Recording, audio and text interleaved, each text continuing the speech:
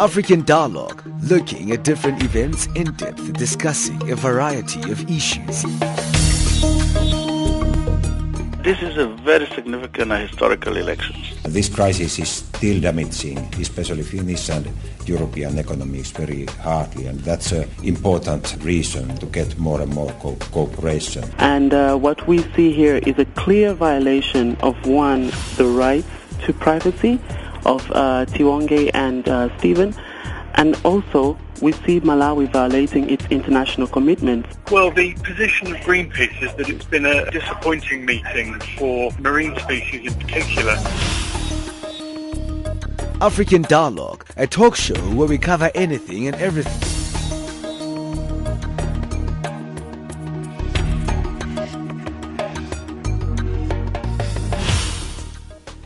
Well, thank you for joining once again. It's a new day. Thank you for joining us here on the 12th of August 2015. This is African Dialogue with me, Benjamin Mushatama. Remember, you're listening to us on the frequency 9625 kilohertz on the 31 meter band to Southern Africa.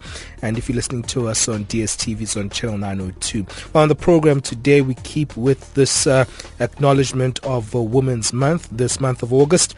Today, we really look at the attention on challenges on the continent faced with women in regards to marriages.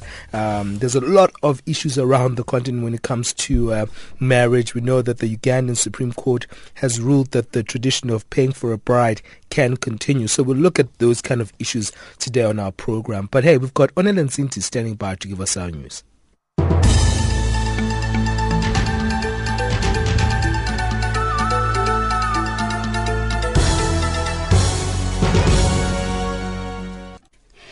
Thank you, Benjamin. Looking at your headlines, Chad's President Idris Deby declares efforts to combat neighboring Nigeria's Boko Haram jihadists have succeeded. Libya's internationally recognized government, Abdullah Al-Thani, announces his resignation, and Zambian opposition gets a key defense ministry.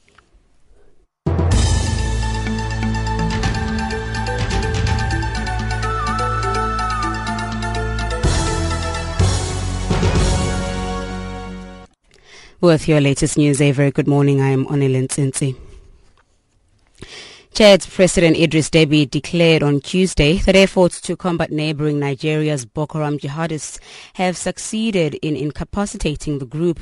Addressing reporters in the capital's N'Djamena on the 55th anniversary of Chad's independence from France, Deby said with the setting up of the regional force, the war will be short and over by the end of the year. Deby further claimed that Boko Haram was no longer led by the fearsome Abubakar Shekau and that his successor was open for talks. Meanwhile, a blast in northeastern Nigeria's Borno state has killed about 50 people and injured more than 52. A regional army of over 8,000 troops from 5 nations was supposed to be deployed in November, but has been delayed. Nigeria's President Muhammadu Buhari, who was inaugurated at the end of May, has pledged the force would be active by the end of July. Delays have been blamed on funding and uneasy relations between Nigeria and its neighbors. Voice of Nigeria's Ben Shimang gives us an update. Today is also adopting what you call the carrot and approach. The stick approach is the military option, and if Boko Haram is ready, of course they do some talks. And as we are hearing now, some elements are coming out to say they want to surrender. Some are rejecting and renouncing Boko Haram. They want to speak with the Nigerian authorities.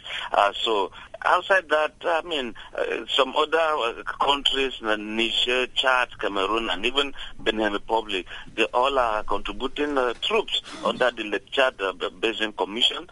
And so they're saying that all these areas cordon off, route the terrorists. The Prime Minister of Libya's internationally recognized government, Abdullah Al-Thani, announced his resignation in a surprise move live on television on Tuesday.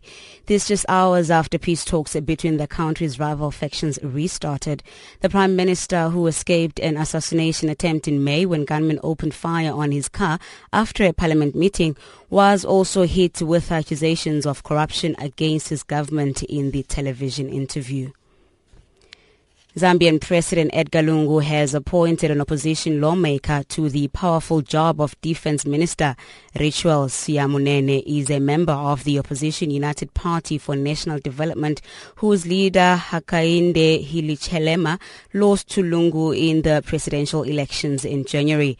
On assuming office, Lungu roped in several opposition members into his cabinet. Lungu came to power in January after the death of President Michael Sata in October last year.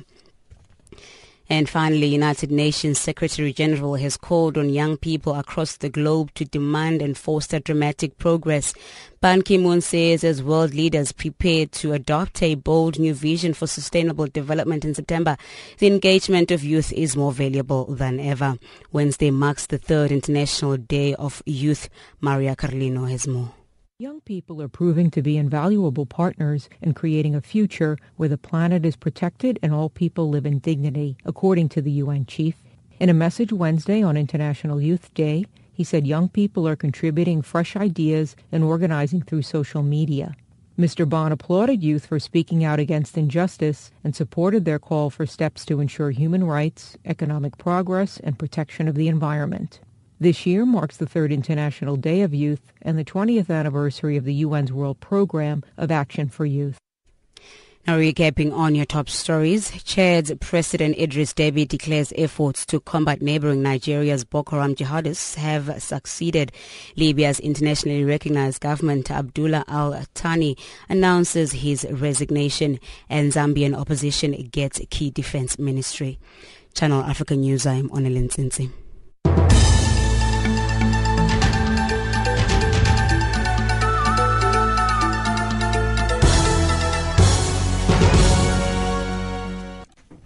Yes, you are listening to Channel Africa, the voice of the African Renaissance, and thank you for listening to us here on our frequency 965 kilohertz on the 31 meter band to Southern Africa. If you're listening to us online, it's on www.channelafrica.co.za. That's www.channelafrica.co.za on DSTV. Thank you for joining us there as well on that radio bouquet on channel 902. Now, the Ugandan Supreme Court ruled that the tradition of paying for a bride can continue. The judges in the country decided that the custom of a husband giving cows, land or money in return for a wife was not unconstitutional. However, the court ruled that the practice of refunding the bride price when a marriage breaks down should be banned.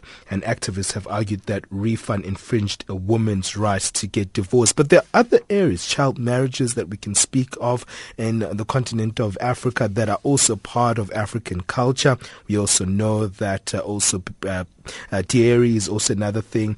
We also know that polygamy is a huge phenomenon on the continent of Africa. So we're going to just speak about women issues regarding marriages. Are we finding ourselves where we have a friction between modernity and traditionalism? But hey, we've got some guests to give us some insight on that regard. We've got Professor Tom Sengani, who's the Associate Professor in Discourse Analysis at UNISA. We also have Tsholofelo Sesanga, who is a Community Interventions Manager at the Center of the Study of Violence and Reconciliation. And joining us back again on our program, we've got Advocate Sabelo Sibanda, who's founder of the School of African Awareness and Ama-Africa-Aqotho. But let me start this conversation with you, Advocate Sabelo Sibanda, in terms of the idea of marriage in Africa. Do you think that we've actually transformed from our traditional forms of marriage? We were talking just about child marriage and also arranged marriages and practices such as lobola. What are your thoughts about the transitions of marriage in modern society on the continent? Thank you very much, my brother. I think the starting point really is understanding that within an African context, marriage is sacred and has always been deemed to be sacred because it's perceived from an angle where it solidifies relationships and it enriches communities and definitely enriches nations as well. And the issue really is that there is a massive assault on African culture in many different ways. And colonization impacted negatively on African culture, and one of the institutions that suffered is the institution surrounding issues of marriage.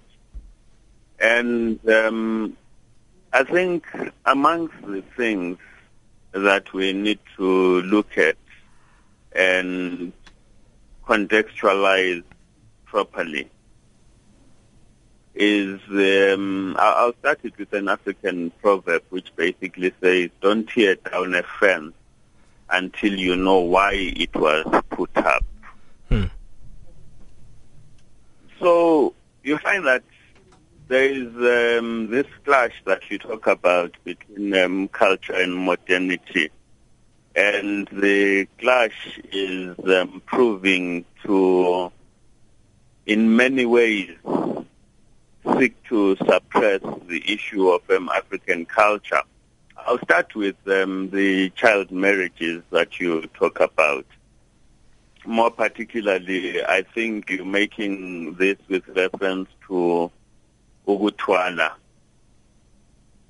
Child marriage is definitely something that cannot be supported.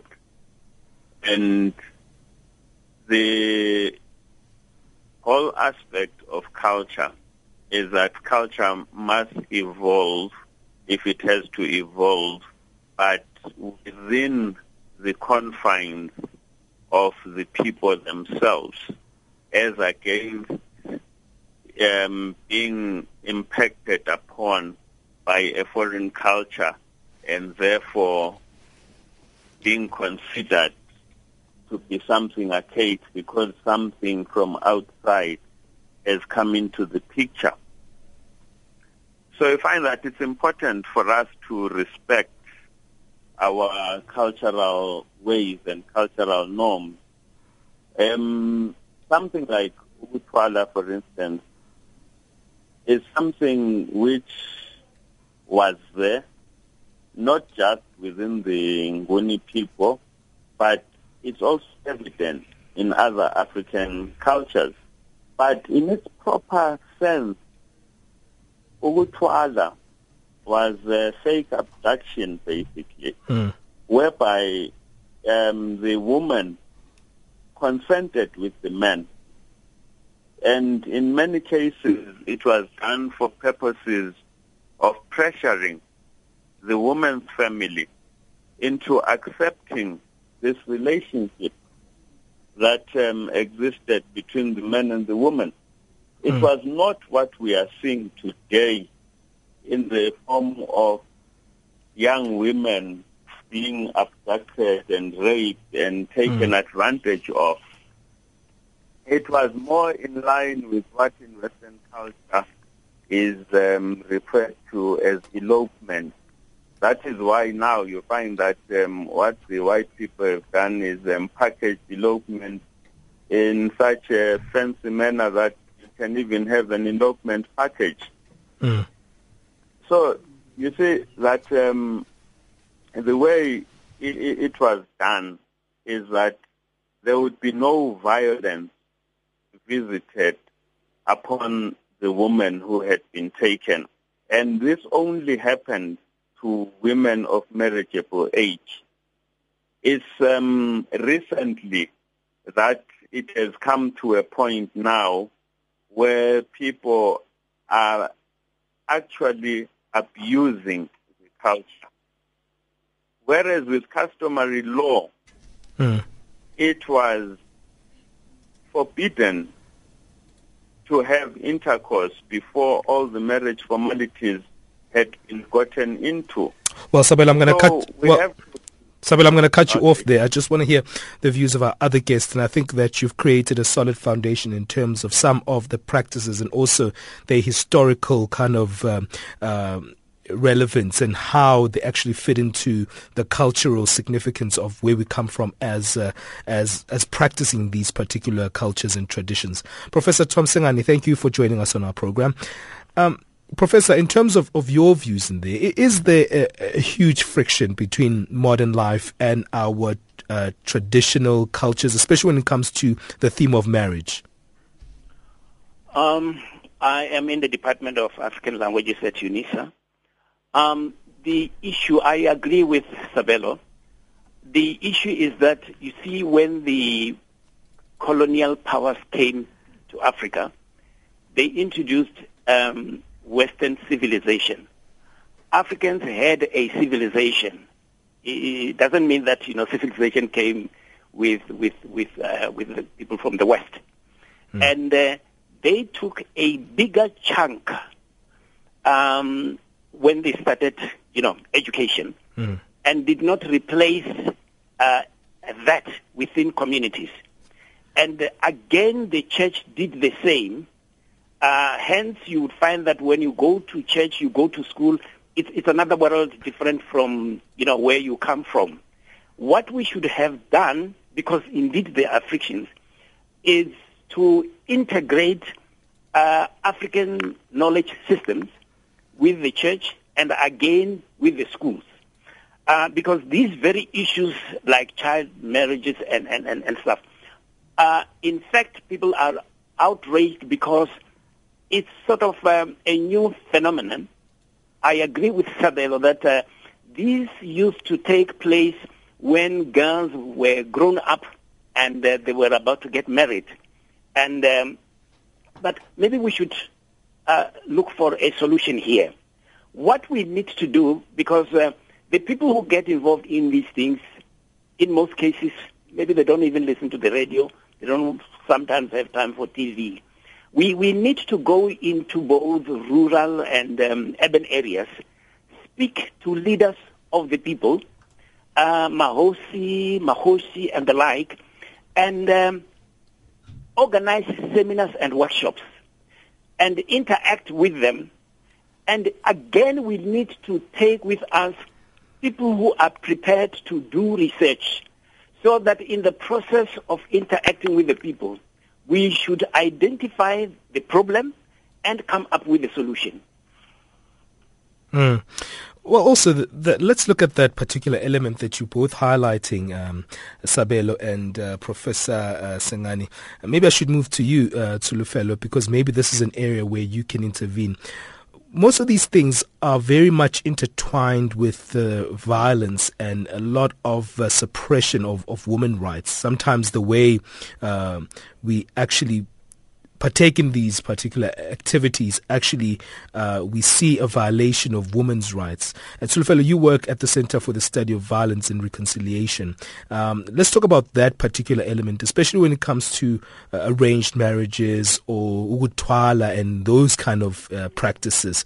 How does, where is the link between violence and these particular practices coming together there? Yeah, I want to also agree with Advocate Sabelo and Professor Sengani to say that, culture, I feel like we need to be very cognizant of our culture and not almost like demonize our culture, but to also look at aspects that are helpful and look at how things have evolved over time.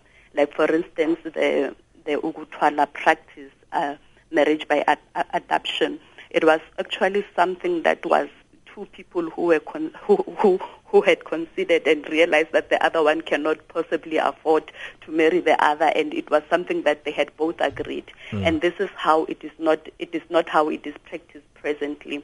So I also agree with what the professor was saying, that for us to also get leeways, we also need to bring custodians of such cultural practices like your khosi, inkosi, madunas and all that into the picture also. I think we also need to be cognizant that as long as whatever happens or whatever this cultural marriage does not infringe on the human rights or the dignity of a woman, then it's an issue. I mean, if we are to look at issues of child marriage, it's a big issue, it's a big challenge that we are faced with in Africa. I mean, if we are to look at the report that was done with the Girl Not Brides organization, it says it's an estimate of 4 million girls that are aged under 18 that are married worldwide in developing countries before they are even 15. I think that is something that we really need to look at. And it's something that we really need to look at the consequences of it, because then it means that people that are then married off are girls that come from a very impoverished conditions. And they tend to remain in poverty if they are also married off. And for families, for them, they look as, it's one less mouth to feed, it's one less thing to think about if we marry them off. So these are things that we really need to challenge, that in as much as there are good things that are culturally sound, that makes a lot of sense, but we need to look at it if it really discredit or discriminate against young girls and women. But also, in terms of us understanding that some of these practices violate women's rights, do you think that we've gotten to that point where we understand that, Tsholofelo? I think it's because it's forever evolving, so we need to keep on being on our toes, like the professor has said, that we need to have proper research that's put in place. But, yeah. Well, we're going to take a quick break. What are your thoughts? Do you think that traditional marriages are still relevant in contemporary Africa? I want to hear your thoughts. We're following up on the story of the Ugandan Supreme Court that ruled that the tradition of paying for a bride can continue and that it's not unconstitutional. Let us know your thoughts. Do you think that, the idea of traditional marriages is still relevant today? +27 79 695 7930 is our SMS number. +27 79 695 7930. Just joined us. We've got Professor Tom Sengani, who is the Associate Professor in Discourse Analysis from the Africa Languages Department at UNISA. We also have Tsholofelo Sesanga, who is the Community Interventions Manager at the Center of the Study of Violence and Reconciliation. Advocate Sabelo Sibanda is also joining us on our program today to really look at this particular issue. He is also the founder of the School of African Awareness and Ama-Africa-Aqotho. We'll continue this conversation after this break. Welcome to Africa Midday. Get to know Channel Africa and all the people who bring news, views, and great African entertainment. Bonjour à tous, merci encore une fois d'être sur Channel Africa. Hii ndio taarifa habari kutoka idhaa ya Kiswahili ya Channel Africa. You can now catch Channel Africa on DSTV Audio Bouquet, Channel 902. Channel Africa, the voice of the African Renaissance.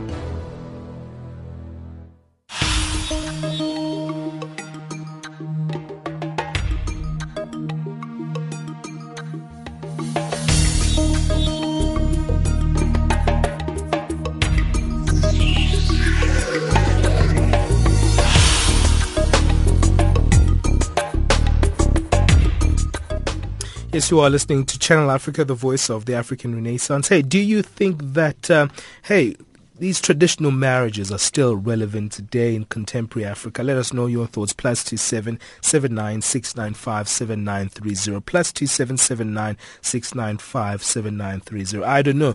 They were speaking about paying for a bride there. I know in South Africa that it is called lobola, and I know that I've been having a conversation with people just generally and looking at just how big the amount is that you have to pay in contemporary life. It's almost like you're giving your life savings away to the other family.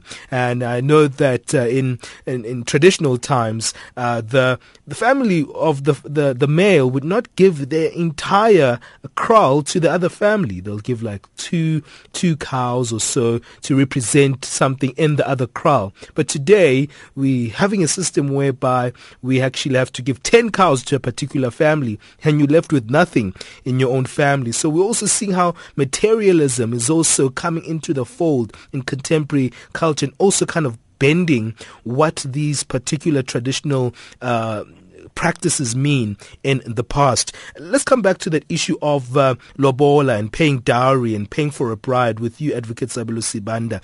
When you look at contemporary society, it seems like materialism has come into also this facet, and men are expected to pay large amounts of money that they themselves don't even have. But the symbolism of it has almost faded away, what that particular dowry or that lobola or paying for a bride means. I think the most important starting point here is interpretation of terms. We need to engage upon a process that some of us call relanguaging. I'm happy that Professor Sengani is in the Department of Languages and is also talking about research. I think he'll be a very important person in this regard. You see, you call it bride price. Who calls it bride price? Who gave it the name bride price? Because according to our African cultures, it was not a price per se. Because once you attach the concept of price, it means you are buying. And that's one of the things that then gives some men justification to abuse women. Because the idea is that if I buy a piece of furniture, I have a right to do whatever I want with it. I can jump on it, I can cut it up, I can set it on fire, I can do whatever. But the whole idea of referring to it as bride price is a Western interpretation of an institution that they did not understand. The whole idea of lobola was basically for consolidating a relationship between the family of groom and the family of the bride. It had nothing to do with buying.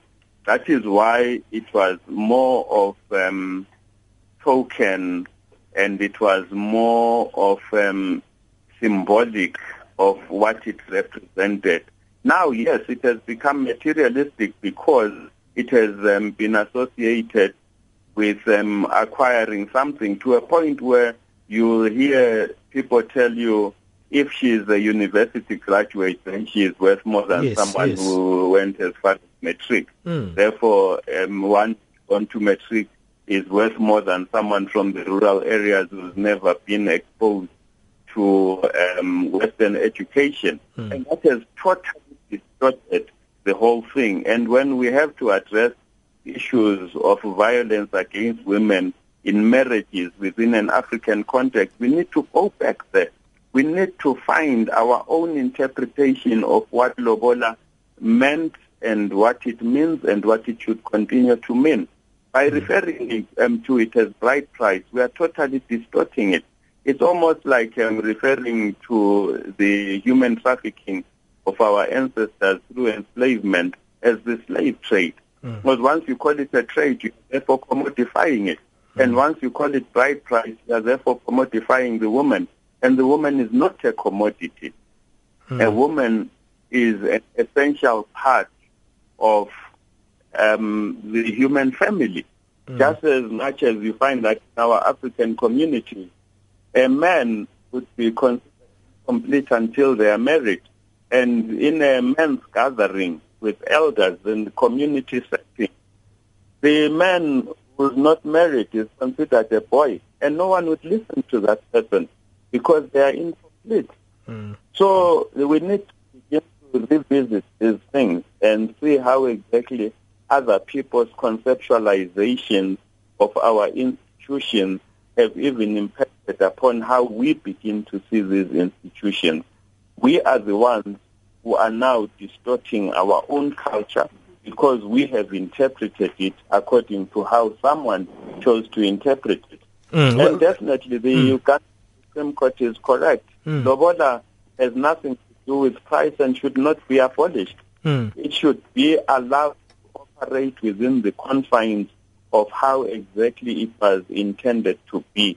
This is why I introduced the whole thing about the importance of understanding why fences were put up before you even want to tear it down. So we have to go back and why there was lobola in the first place. Well, also I want to explore this thing that you highlighted, the whole idea of objectifying women, where modern practices that we use have been transformed into where women are objectified either as the prize or the object to win, and also that kind of dents the sacredness of our traditions and what they actually really mean. Tsholofelo Sesanga, what does that do in a society where women are constantly objectified, especially, and that objectification comes into our cultures? It becomes a norm in our traditions. I'm sure that's not a healthy environment to see women in, and actually them taking that particular role when they're supposed to be taking a different role. And that's what we're finding in our societies today.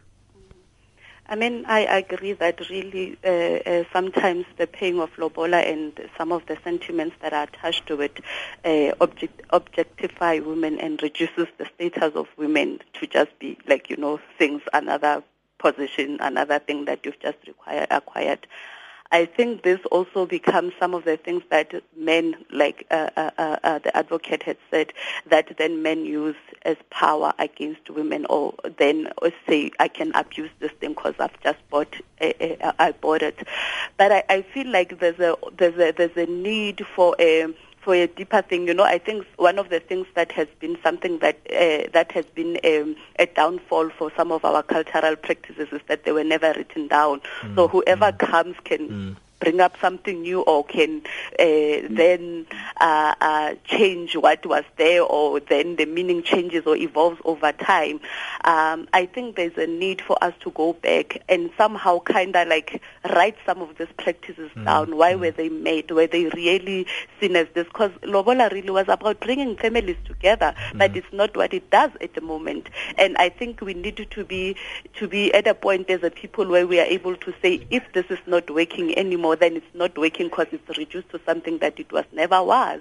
So that women, we are living in a society where women we need to empower women. We need to make sure that women come to the same level as men, that they are able to participate in society just as men do. Coming to you, Professor Sengani, it's very, very, very concerning the kind of direction that we're going to. I wasn't thinking that we actually take on this particular elements that we're speaking to, but also now we're talking about the issue of how these traditions and cultures have morphed into something different over time, and in contemporary life, it seems that Western lifestyle has actually taken over and actually has tainted where we come from. How do we demystify these myths that are around these traditions around marriage? How do we find ourselves going back to the origins as highlighted there by Tsholofelo? First of all, I think all of us have been looking at the problem, because the colonial scholars, including missionaries, tended to write about some of these cultural practices and exaggerated and misinterpreted them. Now, when you go into education, the literature that is there up to today is still the literature by colonial and missionary scholars. People who promote students at universities are still some of those, including Africans, who continue to repeat the stuff that was written by colonial scholars. Because, I've been here for years. If you were to challenge some of these scholars, you wouldn't pass, you would fail. But I think what should happen is, now that at least in certain areas, like for instance, Sibanda has got an institute, and they are now professors who are in charge of departments. It's high time that they start to introduce students to these kinds of topics. I'm very interested in this, in that, for instance, last week a student phoned me, and she said she wanted to write about marriage. And we have been interacting, and I said to her, what we need to do is to look for the problem, but come up with a solution. Because if you look at marriage procedural terms, there are clear guidelines as to what happens between the two families. Because it's not only two people who are getting together into marriage, it's the families, it's the communities towards nation building. So what, again, we need to do is that this should not only be left to scholars, where we discuss at universities in English. We need to go to our communities, where we discuss, as I said, with Mahoshi and senior members in the communities in African languages. Because if you listen to this terminology, when you analyze it, it's so rich, it's so informing, and full of direction. So my point will be, we can always demystify this through workshops, seminars, by involving people in the rural and urban areas. Well, you are listening to Channel Africa, the voice of the African Renaissance. We're speaking about marriages on the continent of Africa. Do you think that, our cultures have been tainted and actually have been rubbished by Western interpretations? What's your thought? +27 79 695 7930. Another question I was asking from the beginning of the program: do you still think traditional marriages are relevant in contemporary Africa? We want to hear what you think on our conversation today. +27 79 695 7930. My name is Benjamin Mushatama. You are listening to African Dialogue right here on Channel Africa, the gateway to the continent and the voice of the African Renaissance. We're going to take a quick break. Very interesting conversation. Want to hear your views, participate, want to hear what you have to say on this particular area. When we come back, we're going to look at that big word, and that one, there's another form of marriage that has been misinterpreted, polygamy. Where does it fit in today in our societies? Dear listener, would you like to be featured on our website? Send us interesting pictures such as those of people, events, or anything you think is unique and interesting. Be part of our website and share those memorable moments with Channel Africa and the rest of the world. Don't miss this opportunity. Take a picture now, tomorrow, and every day. Pictures can be sent to info@channelafrica.org. That's info@channelafrica.org. You can view your pictures on www.channelafrica.co.za. That's www.channelafrica.co.za, and also on our Facebook page. Channel Africa, the voice of the African Renaissance. Yes, you are listening to us on the frequency 9625 kilohertz on the 31 meter band to Southern Africa. This is Channel Africa. If you're listening to us online, thank you for streaming us live on www.channelafrica.co.za and our other online platforms. We appreciate your support. And thank you also if you are listening to us on DSTV. We are live on Channel 902. That's Channel 902. Our question today, do you think that African marriages are still relevant in contemporary life? +27 79 695 7930. +27 79 695 7930. As guests today, we've got Professor Tom Sengani, who is the Associate Professor in Discourse Analysis at the Africa Languages Department at UNISA. Tsholofelo Sesanga also joins us from the Center of the Study of Violence and Reconciliation. He's a Community Intervention Manager there. And Advocate Sabelo Sibanda, is the founder of the School of African Awareness and Ama-Africa-Aqotho. Now, let's move on to this very interesting one, very much demonized in some areas, and also kind of also has lost its value in terms of what it actually means. Professor Tom Sengani, in terms of polygamy, is it still relevant today? And who can be polygamous in terms of what was historically known? Because I know polygamy was something that was afforded to by royalty and only through royalty. What are your thoughts there? I come from a polygamous family where my father had the first wife, my mother the second wife. And I've got Wokotsimunene, my father's younger brothers had that too. And I know relatives who come from that background. Okay. What I found interesting is you would find that it doesn't cause problems between the children. Though when you look into it, you'd find that in the process of these marriages, there would be conflicts between the two wives. As you read literature, as you listen to songs, as you listen to stories, you would come across these problems. But on the whole, you'll find that as we grow up, we accept one another as brothers and sisters and look after one another.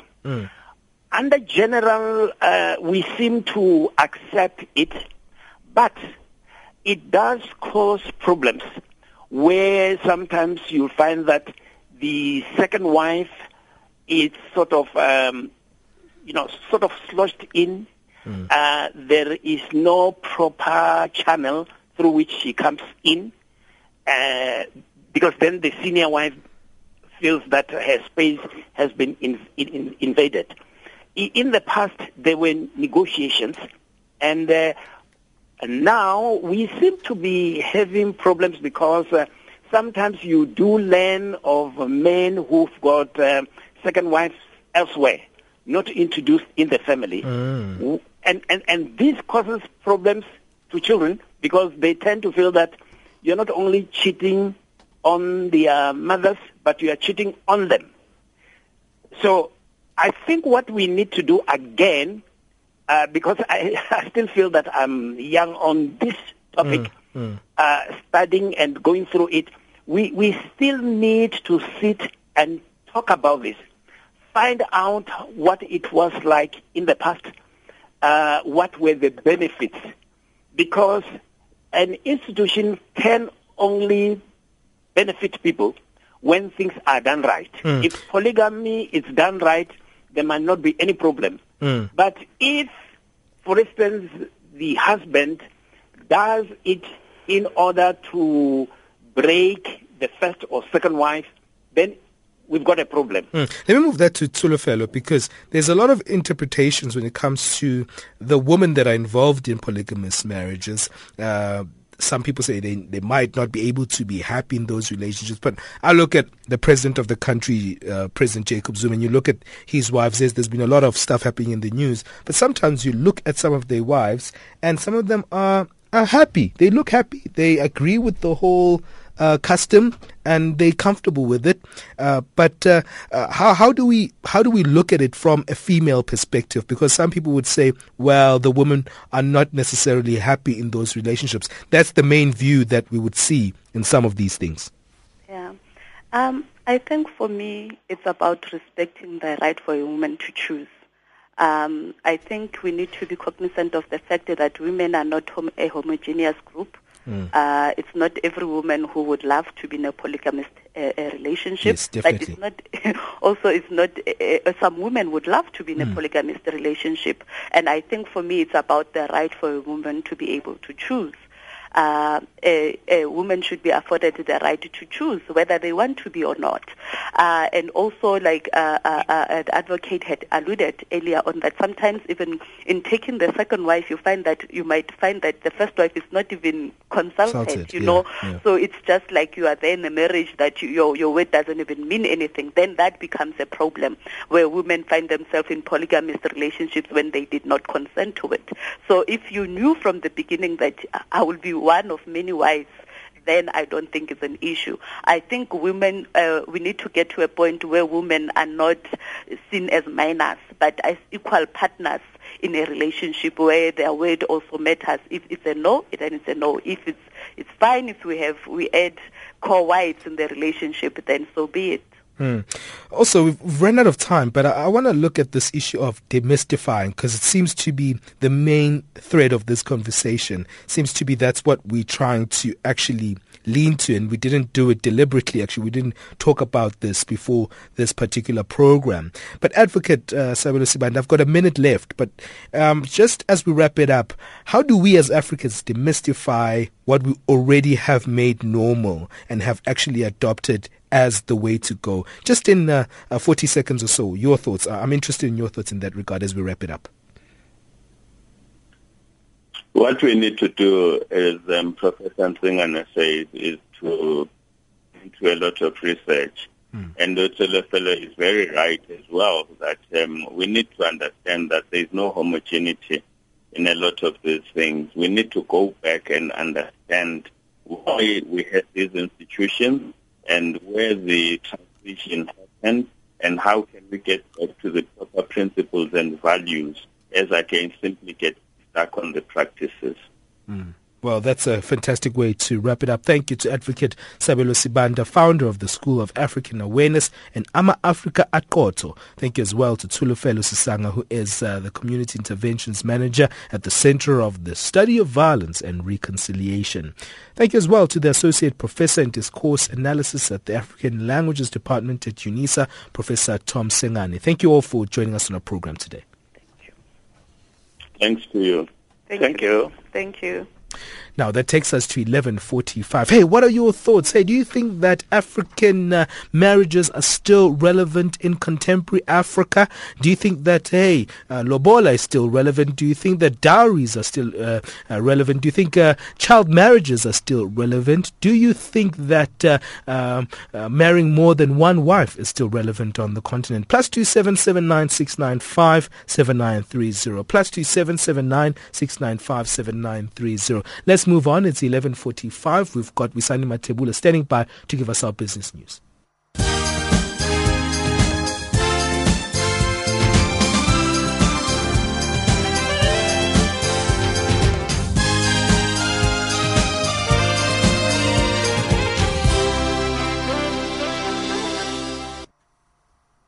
Thanks, Benjamin, and good morning. South African arms manufacturer Denel has for the first time been ranked among the top 100 global defense manufacturers.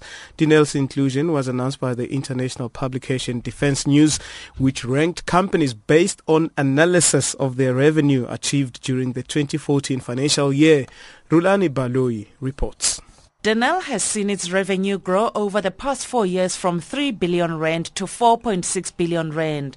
Denel Group Chief Executive Ria Saluji says the company is now 56 in the world and the second largest defense manufacturer in the Southern Hemisphere after Brazilian conglomerate Embraer. Saluji says as a state-owned company, Denel's primary focus is to ensure strategic independence of the South African National Defence Force, as well as to enable it to protect the country's territorial integrity and participate in peacekeeping operations on the continent. Rulani Baloyi, SABC News, Johannesburg. Lesotho's Basotho Enterprise Development Corporation, Metropolitan Lesotho and Limpopo University of Creative Technology have announced their tripartite agreement, which is aimed at establishing a textile incubator in Teateaneng in Berea district. The three partners signed a memorandum of understanding which outlines the purpose for the partnership and the roles played by each partner in the joint venture. The project is going to incubate young entrepreneurs who have technical skills in fashion design and tailoring. And the Namibian government continues to be divided on whether to accept or block seabed phosphate mining after the expiry of an 18-month moratorium early this year. Phosphate mining is the process of extracting fertilizer from the seabed, a process described by some as a threat to the sea and the marine ecosystem.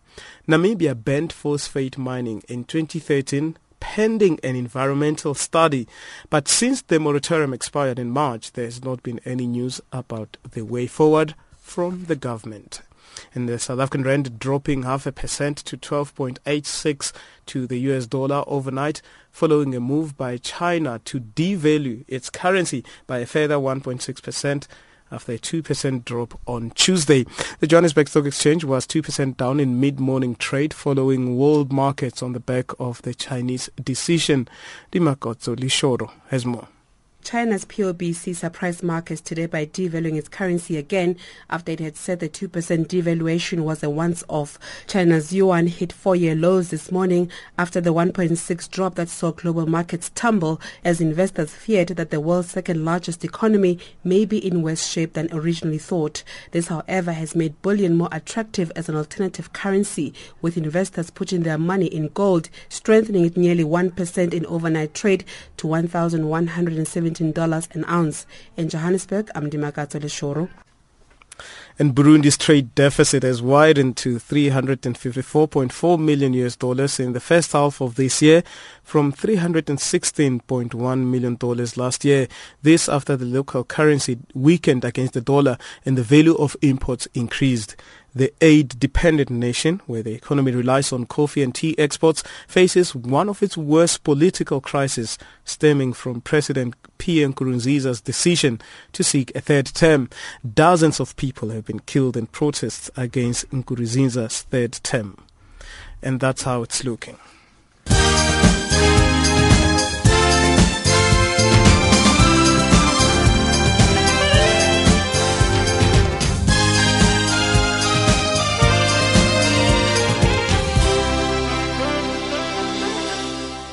Musibudi Makura is standing by to give us our sports news.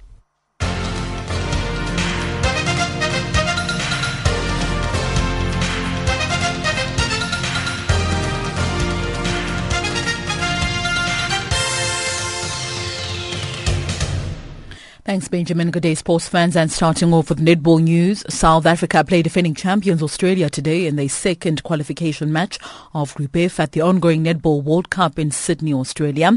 This promises to be a tough match for the Spar Proteas. Head coach Noah Plummer coached the Australians when they won the World Cup back in 2011 and had this to say ahead of the game. Absolutely. I mean, it's about them learning against that quality, and that's the quality they don't get day in, day out. And it's a big difference.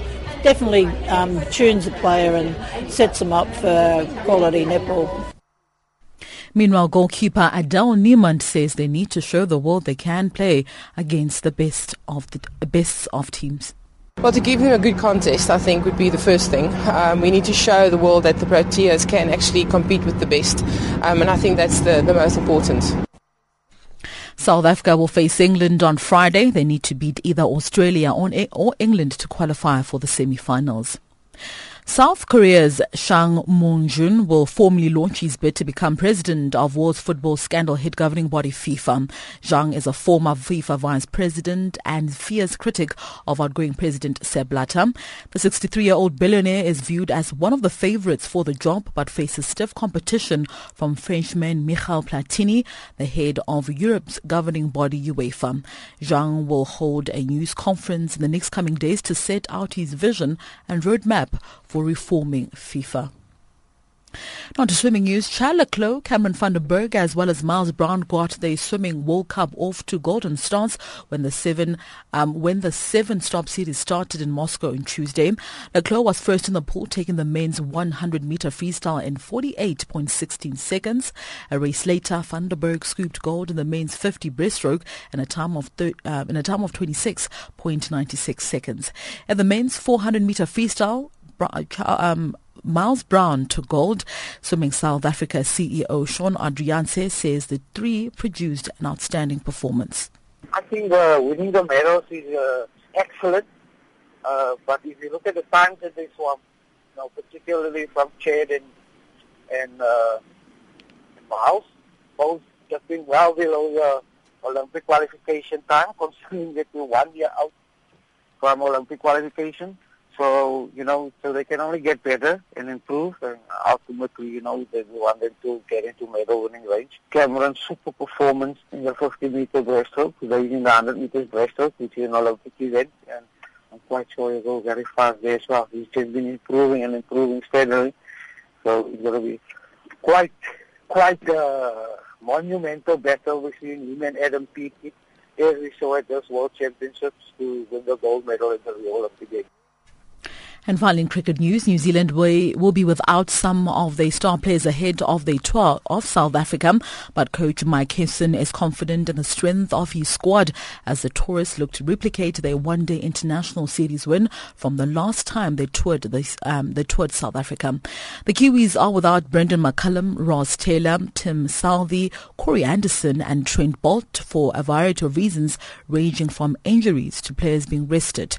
But Hesson is looking forward to seeing if some of his French players can rise to the occasion by replacing some of their more illustrious colleagues. New Zealand will play 2 T20 internationals and 3 ODIs against the Proteas, with the first T20 set to be played in Durban this coming Friday and the first ODI to be played in Centurion on the 19th of August. Those are your sports news at this hour. Stay tuned to Channel Africa, the voice of the African Renaissance.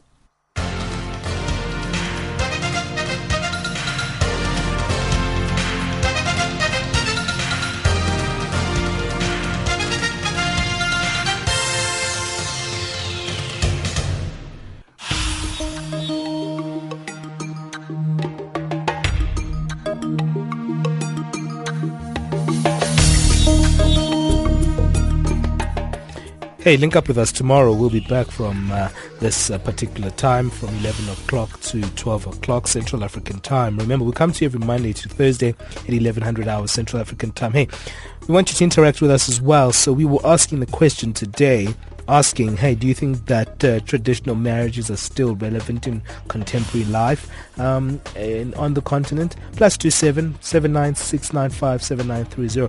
Can't also deny the fact that, hey, Africans have moved forward. We have modernized our ways. And, hey, maybe you've got a view in that regard. +27 79695 7930. That's our SMS number. Or you can interact with us on Facebook. We've got a Channel Africa page there. Just search Channel Africa on Facebook, or you can tweet us at Channel Africa 1. It's the number 1 at the end, so don't type the word 1, but at Channel Africa numeric 1. Also, you can tweet us at African Dialogue. That's at African Dialogue. But until tomorrow, from me, Benjamin, until tomorrow, God bless.